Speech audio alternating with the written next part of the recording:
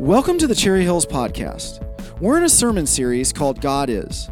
In this series, we're learning who God is and how He wants to relate to us. Thanks for joining us. Brian Burrell tells of an armed robber named Dennis Lee Curtis who was arrested in 1992 in Rapid City, South Dakota. Curtis apparently had scruples about his thievery. In his wallet, the police found a sheet of paper on which was written the following code, sort of a robber's rules. 1, I will not kill anyone unless I have to. 2, I will take cash and food stamps, but no checks. 3, I will rob only at night. 4, I will not wear a mask. 5, I will not rob mini-marts or 7-Eleven stores. 6, if I get chased by cops on foot, I will get away. If chased by a vehicle, I will not put the lives of innocent civilians on the line. 7, I will rob only 7 months of the year. 8, I will enjoy robbing from the rich to give to the poor. Now, this thief had a sense of morality, but it was flawed. And when he stood before the court, he was not judged by the standards he had set for himself, but a higher authority. And that's an interesting idea, isn't it? I mean, he was kind of proud of himself because he picked a certain standard and he felt like he abided by it. And today I want to talk to you about righteousness. It's a popular word, isn't it? It's a word we don't talk much about anymore, but that's what we come to when we think about the names of God. The one we're going to look at today is Jehovah Sidkenu, and it's the idea of the Lord is our righteousness. And the idea of righteousness, in order for us to appreciate it, we've got to first understand it. But that's not enough just to understand righteousness. What does it mean to know the Lord, our righteousness? And that's what I want to talk to you about today. But there's a challenge. Because when you talk about righteousness, there's all kinds of ideas about righteousness. And here's another thing. Here's what I've learned as a pastor in our culture. Many, many people have come from homes or from situations where they were criticized, where they were beaten down, they were treated like less than. And so when they hear anyone say that, there's something wrong with you, that it's hard to take. Because it sounds a lot like what their unloving family members or different people said. Other times, there's this idea that, look, hey, everybody's okay. So here, if you're following along the notes, here's how I want to set it up. In this I'm okay, you're okay world, we can deceive ourselves. In this I'm okay, you're okay world, we can deceive ourselves. Now, maybe some of you recognize that I'm okay, you're okay. I'm probably dating myself, but in 1967, a guy named Thomas Anthony Harris came out with this book, I'm Okay, You're Okay. It sold over 15 million copies, and it went into many different languages, and it became part of our culture. And there was this idea that, hey, after all, don't let other people tell you, what they think of you. I mean, you're okay. I'm okay. And so that kind of culture is become very popular in the United States. Don't judge anyone, just everybody's okay. So the problem with that is that if we think like that, the possibility of us deceiving ourselves or fooling ourselves goes up. Because here's the testimony of the Bible. You and I matter to God, but we're not okay. We matter to God, but we're not okay. And righteousness reveals that.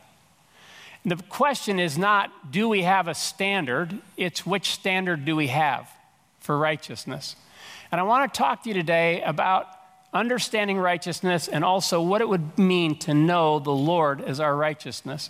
And I'm hoping that when you walk to your car today, this will be something that's helpful to you as you think about your everyday life. And so let me just pray, and then we'll get started. And we'll look at this. We're going to be studying from Jeremiah today. Lord, I want to pray.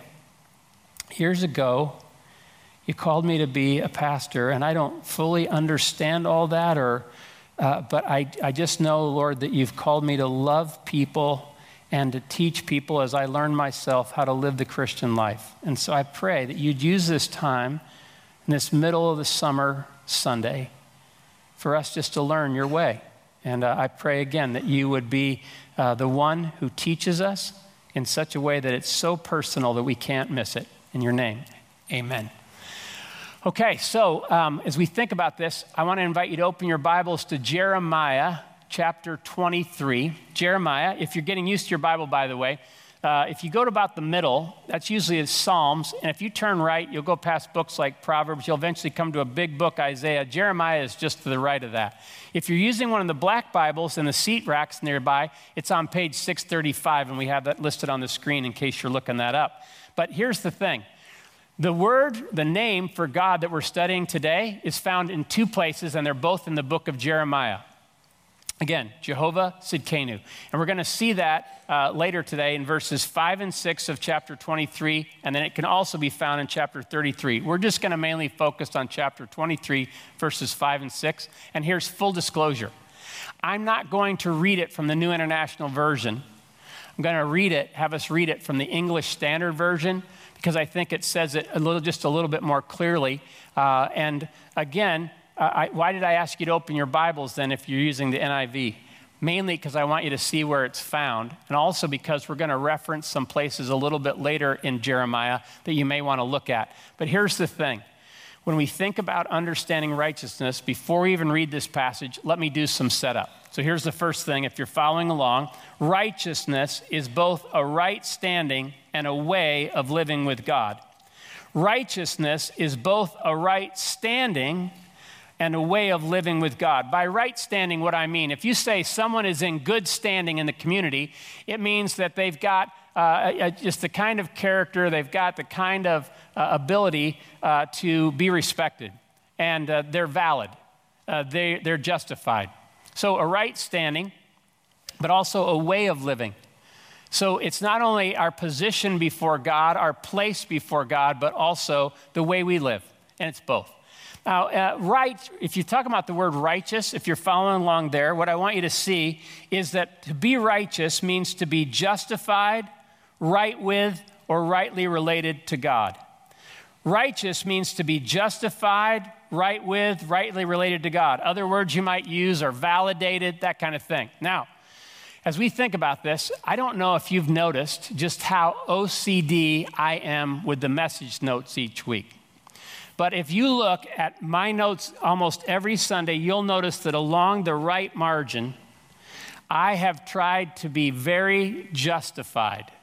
I've tried to make sure everything lines up exactly. I mean, you have no idea on Thursday afternoons how hard I work at making sure this all fits on the line perfectly. Steve teases me a lot, but this is big for me. Maybe I'm trying to justify myself by justifying my margins. The point is that what it means is to line up with. When something's aligned, then it's righteous, okay? And so think of a broken bone. If you have a broken leg, until it gets aligned, until it gets set, it will not function properly, and there'll be a lot of pain. And what happens is that an orthopedic surgeon comes to set it so that it not only can work properly, but so that it's aligned again, so that it's set right. Now, most people, when they think of righteousness, they think of moral rules. So a lot of times we run into people that are very self-righteous because they keep all kinds of rules and they just think they're better than us. Or they're like way too uptight. Now, Jesus told a parable about this one day in Luke 18. If you look on the screen, here's what he told. He said, to some who were confident of their own righteousness and looked down on everyone else, Jesus told this parable.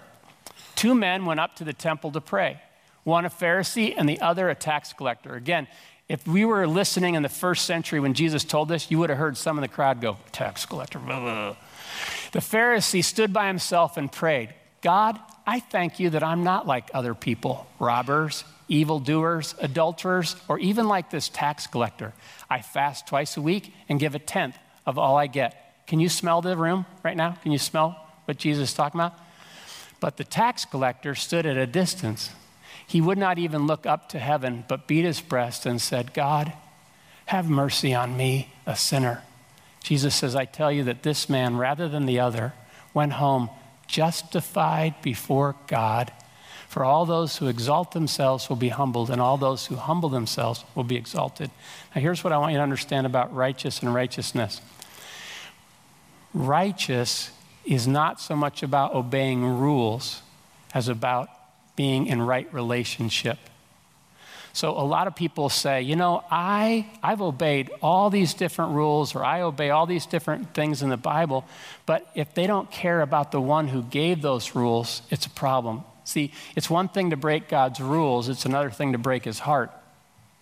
It's one thing to keep the letter of the law, but not care about the spirit of the law. And so, again, this word righteousness in the Bible is a relational word. It means, how am I lined up with a divine person? Am I rightly related to God, or am I out of whack with God? Do I have like a broken bone relationship with God, or one that's being set right? And that's what God wants us to understand.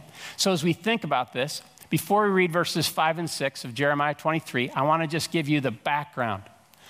When was Jeremiah a prophet? He was a prophet about 625 years before Jesus came to earth. So picture this. Now, in the Old Testament, there were a number of times when God's people, the people of Israel in those days, would sometimes be responsive to him, and then many other times when they were disobedient or unresponsive to him. This is in one of those down times. In fact, this is right before God's people are about to be exiled under God's judgment, because for hundreds of years they've been snubbing God, and they have been trying to do what they wanted. And so if you're following along, here's the environment that Jeremiah gets to be a prophet in. God's people are doing whatever they feel like doing. God's people are doing whatever they feel like doing. Judges 21:25 was an earlier time in history, but it's very similar to this time. And here's in the English Standard Version, in the Message paraphrase, here's what it says. All the people did whatever seemed right in their own eyes. People did whatever they felt like doing. Question: what was their standard? Themselves. If it's right in my eyes, then it's right. If it's what I feel like doing, then it's right. That was their standard. Now let me ask you, if a nation of people all decide to live like that, how does it go? Not good. It becomes chaos. It becomes difficult, because now everybody's got a different standard and everybody looks at things differently. And so this is what was going on. Instead of being a great time, righteousness exalts a nation. Any other kind of righteousness will deteriorate, right? And that's what's going on. There's just like chaos. And what's worse is all the leaders are leading the way. They're basically like saying, hey, this is what I feel like doing. I don't feel like. And so they were not paying attention to God's standard of righteousness at all. And they weren't walking right with God. And that's what this time was like. Now, if you're following along, God sends his prophet Jeremiah to warn them. God sends his prophet Jeremiah to warn them. And again, when God warns us, I don't know when you hear the word warn, if you think mad or if you think love. But to me, anybody that takes the time to warn me loves me. And often a warning is given because there's still hope. So God sends his prophet to Jeremiah, and when they hear the message, they don't respond well. In fact, in the opening chapters of Jeremiah, here's one of the things that's said, chapter 2, verse 13. My people, God says, have committed 2 sins. They have forsaken me. Notice that's a relational word. The spring of living water, and have dug their own cisterns, broken cisterns that cannot hold water. They think they can do life without me. They think that they can just, on their own terms, their own standards, and it's not going to work. And therefore, they're not going to be able to know life, even though they try. And so he says, look, judgment is coming. Now, again, I don't know how much you know, but Israel, God's people, after they came out of Egypt and eventually settled in the promised land, over a period of time, though they seem to be responsive at times, over a period of time, they got divided as a nation. So they got divided into 2 kingdoms. The first kingdom had already been exiled and judged and gone off into another country, Assyria. And then the other is this one right now in Jeremiah's time, Judah. And the kings, they had some good kings. Josiah, just a few years before, had been a great king. He had really sought God. But now his ancestors have all said, nope, not going to do that. And that's the chapter we're in. And so Judah is about to be taken over by Babylon, King Nebuchadnezzar. A few summers ago, we studied Daniel. Daniel was exiled as part of this judgment that was coming that Jeremiah prophesied. So just some of the history. Now, he sends to warn them. Notice this, is that King Zedekiah stubbornly refuses to listen to God. King Zedekiah stubbornly refuses to listen to God. Let me just share this with you. I appreciated what Tony Evans said on this. He said, several years ago, my father was somewhat ill for weeks. When I visited him in Baltimore, I asked him if he had gone to the doctor, and he told me he had. So then I asked him what the doctor had told him. He gave me a detailed overview of what the doctor had diagnosed and instructed him to do. So is that what you're doing, I asked? No, he said. So what are you doing, I asked, perplexed. I'm changing doctors. My father didn't like what his first doctor had said and how he wanted Dad to address a health issue in his life, so Dad simply changed doctors. As I was thinking about this situation, Tony Evans writes, sometime later, it occurred to me that this is similar to what many of us do with God when we don't like what he tells us to do or when he prescribes a solution to our problems that we don't agree with. We just switch gods. We go to a God who is a little more convenient, adaptive, and flexible to our lifestyle, values, and goals. And the Israelites were doing just that when God revealed this name that we're considering today. They had departed from following the one true God and were following foreign gods who were more lenient towards their desires and lifestyle. Now, when I say that Zedekiah stubbornly refuses to listen to God, let me make two comments. Not only he, but also his predecessor. So Zedekiah, the word righteous in the Old Testament is written in Hebrew. And the word righteous, now again, I only took 1 year of Hebrew up at Lincoln Christian Seminary, and this was back in the 80s, so if I act like I know Hebrew, just pinch me, okay? But I do remember several words, and one was Zedek, righteous. Zedekiah, righteousness. Now, do you hear in the king's name, Zedekiah? The Lord is my righteousness, or my vindication is the meaning of his name. But what you're going to see is that he is that in name only.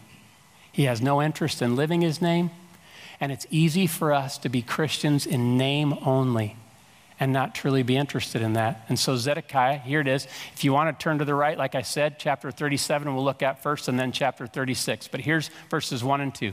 Zedekiah, son of Josiah, succeeded Jehoiachin, son of Jehoiakim, as the king of Judah. He was appointed by King Nebuchadnezzar of Babylon. Now remember, why is he appointed by a foreign king to be king? Because King Nebuchadnezzar has already started taking over Judah as part of God's judgment, but he hasn't completely taken over. So Jeremiah has been warning him. And so it says, but neither King Zedekiah nor his attendants nor the people who were left in the land listened to what the Lord said through Jeremiah. They didn't listen. Now, to make this even more fleshed out, if you go back to chapter 36, I want to just help you see that Jehoiakim, who was the king before Zedekiah, look at how he responds when Jeremiah would give these warnings and these words of hope to God's people, hoping that they would change. And before we look at that, let me just give you the background. At the beginning of chapter 36, God tells Jeremiah to write on a scroll this message. So he does. He's in hiding because, again, the kings don't like his words. So he's in hiding. He writes it all out on a scroll, takes all the time it takes, and then he sends it through a messenger to the temple. The people in the temple let the palace know that the message has arrived, so the king's assistants go get it. Now, the king has a chance to listen to this message, and that's where we pick it up. It was the 9th month, and the king was sitting in the winter apartment with a fire burning in the fire pot in front of him. Can you use your imagination? Whenever Jehudi had read 3 or 4 columns of the scroll, the king cut them off with a scribe's knife and threw them into the fire pot until the entire scroll was burned in the fire. The king and all his attendants, who heard all these words, showed no fear. nor did they tear their clothes, even though Elnathan, Delaiah, and Gemariah urged the king not to burn the scroll. He would not listen to them. I doubt many of us do that with our Bibles, but can you just imagine where there's a passage of Scripture that's really convicting you and you just pull it out, go, put it in the fire, say, that's how I feel about that. That's what they were doing. And so God speaks into this dire situation, and in the middle of it, he says, look, I'm pronouncing judgment on what's going. You're going to be exiled, but I want you to know that I'm not done with you as a people. I am going to raise up a way of restoring you one day. I'm going to do something. And that's where we pick up verses 5 and 6. So would you be ready now to read with me from the first and second gray boxes, verse 5 and 6 from Jeremiah 23? Let's read it. Behold, the days are coming, declares the Lord, when I will raise up for David a righteous branch, and he shall reign as king and deal wisely and shall execute justice and righteousness in the land. Verse 6, in his days, Judah will be saved and Israel will dwell securely. And this is the name by which he will be called. The Lord is our righteousness. Now, if you're following along with me, what I want you to see here is that God is going to do something. He says, I'm going to raise up a righteous branch from David. David had been promised in the Old Testament that God wanted to honor him in such a way that he would never fail to have a descendant on the throne as king. But now, Zedekiah, Jehoiakim, they were wearing God's patience. So God says, okay, even though all this is crashing, I want you to know that I'm going to keep my promise. And there's going to be 625 years from now, someone who will be the righteous branch. When you think of a branch, you think of a family tree. It will come out a descendant of David. Jesus was called the Son of David. He is in the New Testament several times. And he is going to execute justice and righteousness. And he will be called by this name. The Lord is our righteousness. God was going to do something despite what they were doing. And so here's one of the things we just need to understand about righteousness if you're following along. God alone is the standard and source of true righteousness. God alone is the standard and source of true righteousness. I want to just ask you this question. Maybe someone's asked you this before. But one day when you stand before God, when I stand before God, and he said, why should I let you into heaven? In other words, we're going to be tempted to justify or validate ourselves in some way, right? When he says that to us, what are you going to say? What most Americans say is, well, I've been a good person. Or I haven't been that bad, not like an axe murderer. Which is kind of like me bragging that I can bench press more than my grandmother. It means that I choose my standard. I don't know if you've noticed this, but I tend to pick, whenever I want to feel great about myself, I tend to pick someone who's worse than me in my mind, in my eyes. So that then I feel bigger, I feel more right, I feel more righteous. But notice that God says that our righteousness will be someone higher than us. If you ask someone, hey, how do you line up next to Mother Teresa or Billy Graham or someone like that? And people go, maybe not as good, but I'm not that bad.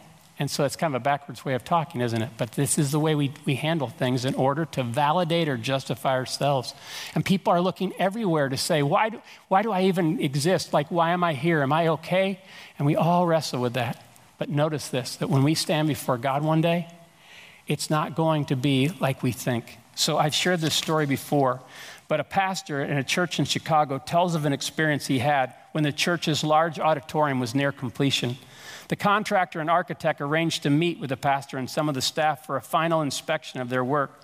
The morning of the inspection, one of the church staff arrived early and set up a spotlight, like the ones you see in stage and theater productions, and was aiming it at various sections of the 45-foot-high ceilings when the pastor arrived. The pastor took out a notebook, and together they noted a number of places where flaws and defects in the workmanship could be clearly seen.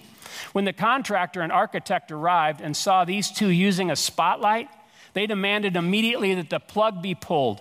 No one's work could stand up under the hot, blazing brilliance of light like that, they protested, and they quickly showed the pastor and his staff the contract, which specifically agreed to an inspection under natural room lighting conditions only. You know, it's tempting for us to inspect our lives under natural room lighting conditions and to feel very smug, satisfied, and self-righteous. But the Bible clearly indicates that none of us will be judged by God under natural room lighting conditions, but before the blazing, brilliant light of Jesus. So when that's the case, the question becomes is, if he is the standard of true righteousness, how am I doing? Not good. That's why the Bible says, before him our righteousness is like filthy rags. So what do we do? Well, the better question is, what has God done?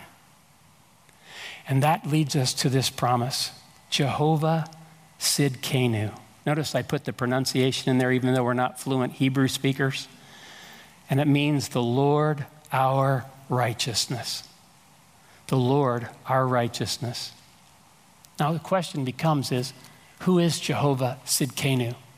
And the Bible makes clear in the New Testament that it is Jesus, Son of David, Messiah. Jesus is Jehovah Sidkenu, who makes us right with God, if you're following along. Jesus is Jehovah Sidkenu, who makes us right with God. And now you have yet another name you can use when you speak to Jesus, Jehovah Sidkenu. Do you mind saying that with me? Jehovah Sidkenu. You mind saying that to your neighbor? Jehovah Sidkenu. Now, as you think about that, as you think about the Lord as our righteousness, let's just say that together as a church. The Lord our righteousness. You try it one more time. The Lord our righteousness. And that idea is this, is that God has made a way for us to be righteous in God's sight. God has made a way. He is the source of true righteousness that can flow into our lives, even though ours is deficient and like filthy rags, even on our best day, in the blazing brilliance of light. And so if you're following along, here's what the good news of the gospel teaches us, that God credits Jesus' righteousness to all who trust him. God credits Jesus' righteousness to all who trust him. So let me just scroll through several scriptures. 1 Corinthians 1:30. We've been studying the letter to the Corinthians most of the year, but here's what it says early in that letter. It is God who has made you part of Christ Jesus. He is the reason we are right with God and pure enough to even be in his presence. Christ is the one who set us free from sin. So as the scriptures say, whoever boasts should boast only about the Lord. This is not a righteousness that can make us smug, self-satisfied, feel superior. Why? Because it's a gift. Religion is spelled D-O. Christianity is spelled D-O-N-E. If I stand before God one day and say, look at what I've done, I completely misunderstand righteousness. But if I'm willing to stand before God and say, I can only enter your presence because of what you've done for me, that's the difference. And that leads to a humility, that leads to a relationship that is incredible. And so as you think about this, here's another verse, 2 Corinthians 5:21. For God made Christ, who never sinned, spotless, pure, righteous. There wasn't a moment that Jesus wasn't right with his Father every moment he walked this earth, to be the offering for our sin so that we could be made right with God through Christ. I was thinking while we were singing, we've been talking about the blood of Christ, and some people go, blood? Like why are we into blood? Blood, the Bible says, is the life of a person. And in order for things to be made right, there had to be a righteous sacrifice. Jesus' blood was the payment for the penalty of our sin. If Jesus had not died, if he had not given his blood, we would not be able to be right with God.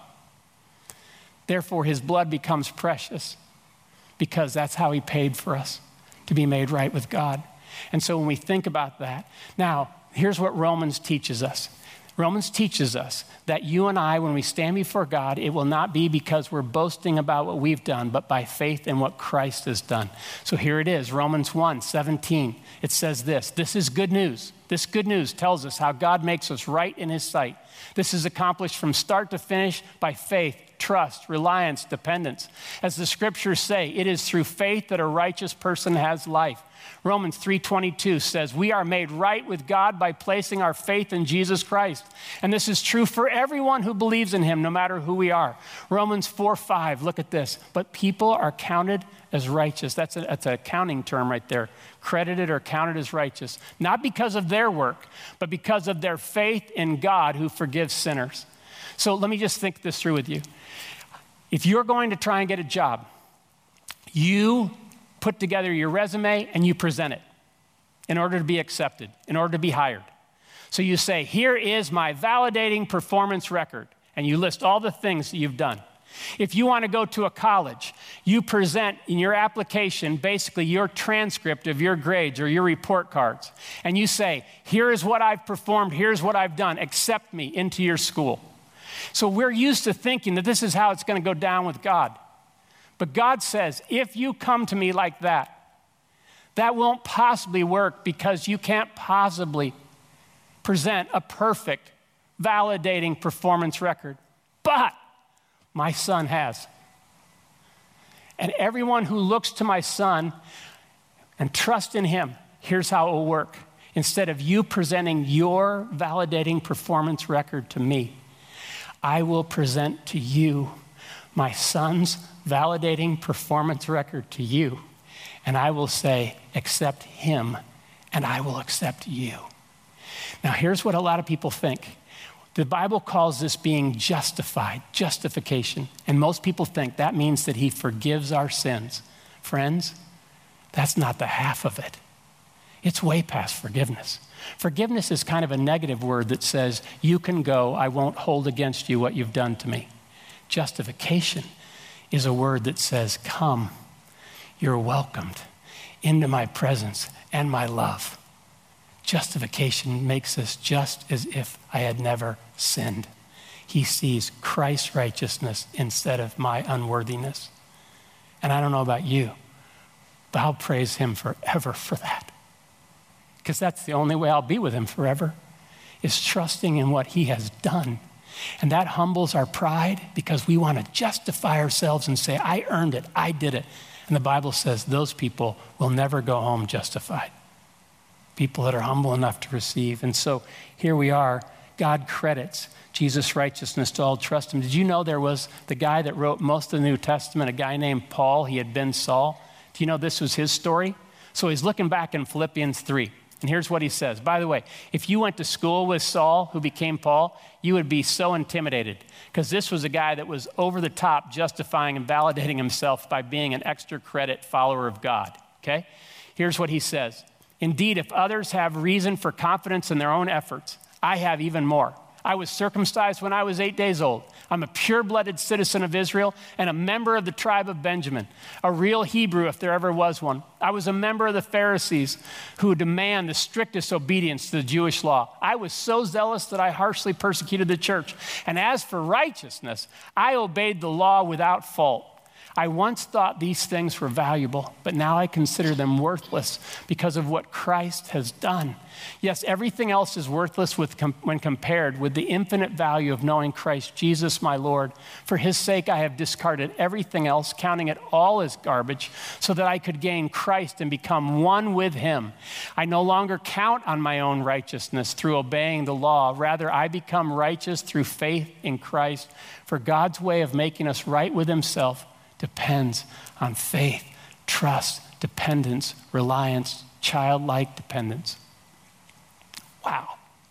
You know what happened? He was going down one road, thought he was righteous in his own eyes, and then he met Jesus on the Damascus road, and in the blazing, hot, white, brilliant light of Jesus' presence, he saw that it was only by trusting what Jesus had done that he could be a different person. He could have a different standing. So the good news is that for all of those of us that look to Jehovah Sidkenu and put our faith and trust in him, he will give us his righteousness and he'll give us his righteous standing. But some of you say, let's think like I do. Yeah, but Jeff, I still mess up. I still sin. I'm still unrighteous with God on any given week. Me too. So what's that mean? If you're following along, here's some good news. Though we can't lose our standing, we can hurt our closeness. If you put your trust in Christ, you can never lose your standing. You can never lose your place, your position in the family. But you can hurt your closeness. Some of you know, I was thinking about this with my wife. Just because I hurt her by my inattentiveness or my insensitivity does not mean I'm not married. My parents were in the last service. Just because I do some things on any given week that probably don't make them real happy that they're my parents does not mean I'm not in the family. You and I cannot lose our standing, our right standing with God. That's secured. But man, we can hurt our fellowship with God. And when you and I begin to understand what he's done for us, and we begin to hunger and thirst for righteousness, like Jesus says, is a blessed way to go. When you and I seek first his kingdom and his righteousness, then we will find that we don't want to hurt Christ. We want to stay close to him. We want to enjoy that. So how does that work? So let me tell you what happened to this Saul who became Paul. He eventually would write the letter to Ephesians. And in Ephesians, he says this. Look at this. This is how we think of righteousness as a way of living now. So I tell you this and insist on it in the Lord, that you must no longer live as the Gentiles do in the futility of their thinking. They are darkened in their understanding and separated from the life of God because of the ignorance that is in them due to the hardening of their hearts. Having lost all sensitivity, they have given themselves over to sensuality so as to indulge in every kind of impurity, and they are full of greed. That, however, is not the way of life you learned when you heard about Christ and were taught in him in accordance with the truth that is in Jesus. You were taught, with regard to your former way of life, to put off your old self, which is being corrupted by its deceitful desires, to be made new in the attitude of your minds, and to put on the new self, created to be like God in true righteousness and holiness. This is a gift he gives us. Therefore, each of you must put off falsehood and speak truthfully to your neighbor, for we are all members of one body. Now, where am I going with this? The Bible teaches us that although we've been given a right standing with God through what Christ has done, that's not the end of the story. Now, how do we live each day until we're with Christ forever?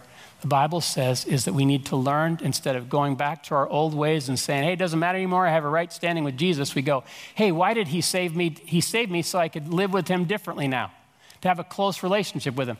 So he gives an example. He says, look, if you used to tell lies, if you were into falsehood, be done with that. Now tell the truth to people. And then he keeps going for another 2 chapters. You know what he says? He says, look, if you used to go to bed angry, don't do that anymore. Don't let the sun go down in your anger. Don't give the devil a foothold like that. Keep short accounts. Make things right. Don't get there to be a long space between your anger and bitterness.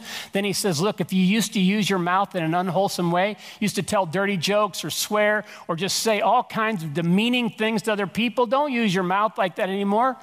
Let your mouth now build people up. Let your mouth spread good news. Let your mouth do something different that benefits people. Hey, look, if you used to, he says, be a person that let bitterness stay in your heart, don't do that anymore. Now forgive as the Lord forgave you. Be kind, compassionate to people. Look, if you used to be drunk, don't get drunk anymore. Instead, let the Holy Spirit fill you, and in the fellowship of other people that are also hungry for God's righteousness, learn how to sing and study his word and build each other up with a spirit of thanksgiving. Look, if you used to be the kind of husband or wife that dominated and controlled or, competed with your spouse, be cooperative, be humble, be sensitive like Christ was. Look, if you used to be the kind of parent that was harsh, exasperated your kids, model for them the instruction of the Lord. If you used to work at your job like a lazy person that only worked when your boss was watching you, that day is over. Now serve your boss like you would Jesus Christ, because he is at work in your life to help you live the way of righteousness. Does this make sense? So 2 questions. How do we live? How do we know the Lord our righteousness? First question, have I called on Jesus to be my righteousness? I know some of you in this room say, yeah, Jeff, I did a long time ago. But on any given Sunday, even if you've gone to church your whole life, I know there's some of you may never have done that. Do you realize the Bible says is that the way to know the Lord who is our righteousness is to call on him in faith. Humble faith. Instead of saying, I'm not going to depend on my righteousness anymore, I'm calling on the name of the Lord, Jehovah Sidkenu, Jesus. Have you done that? Have you said, Lord, please be my righteousness? That could happen today, and that I plead with you to consider doing that if you haven't. The second question is, am I doing anything that hurts my closeness with him? Am I doing anything that hurts my closeness with him? As I think about even this last week, the Bible says is husbands, treat your wives, in a considerate and gentle way so that nothing will hinder your prayers. What's he saying is the way you treat other people also affects how right you are with God. Don't mess up your fellowship without addressing it. And so those are examples that I know he's shown me. There may be times when I look down or do something to someone else that's not servant-hearted. And so what do? We keep short accounts. We name it. We bring it out into the light. We let his grace shine on it. Walk in the light as he is in the light, and we'll have fellowship with one another. If we confess our sins, he is faithful and just to forgive us our sins and cleanse us from all unrighteousness. Praise his name. So we can do that. And so is there anything? As you're thinking, let me just speak to three groups. First, some of you are here today, and you maybe feel like Zedekiah or Jehoiakim. While we've been talking, you've been going, this is a total waste of my time. I don't care about righteousness. All I care about is what I want to do, what's right in my own eyes. Can I just humbly appeal to you? Even if righteousness doesn't matter to you right now, there is coming a day when it will. And I would just ask you humbly to hunger and thirst, like Jesus said, for his righteousness. And think about why righteousness doesn't matter to you. Because God wants it to, and he can work in your heart and melt your heart. Second thing is maybe you're depending. You thought about when you stand before God, you're depending on your own righteousness. Can I just urge you to give it up? I just urge you, throw your validating performance record in the fire and say, you alone can make me right with God. I look to you in faith. And finally, for those of us that have done that maybe years ago or a while back, how long has it been since you've told God, thank you for being my righteousness and teaching me how to live the way of righteousness? As weak and stubborn as I may still be sometimes, thank you for giving me a new standing. Thank you for giving me a new desire and placing your Holy Spirit in my life so I can follow you and know your righteousness now and forever. So we're going to close by just singing a song. I'll just ask you to think about what we just considered. And here's a song we can declare together as a church as we declare that the Lord is our righteousness. Thanks for joining us today. If you would like more information or to stay connected to Cherry Hills Church, please visit our website at cherryhillsfamily.org or follow us on Facebook.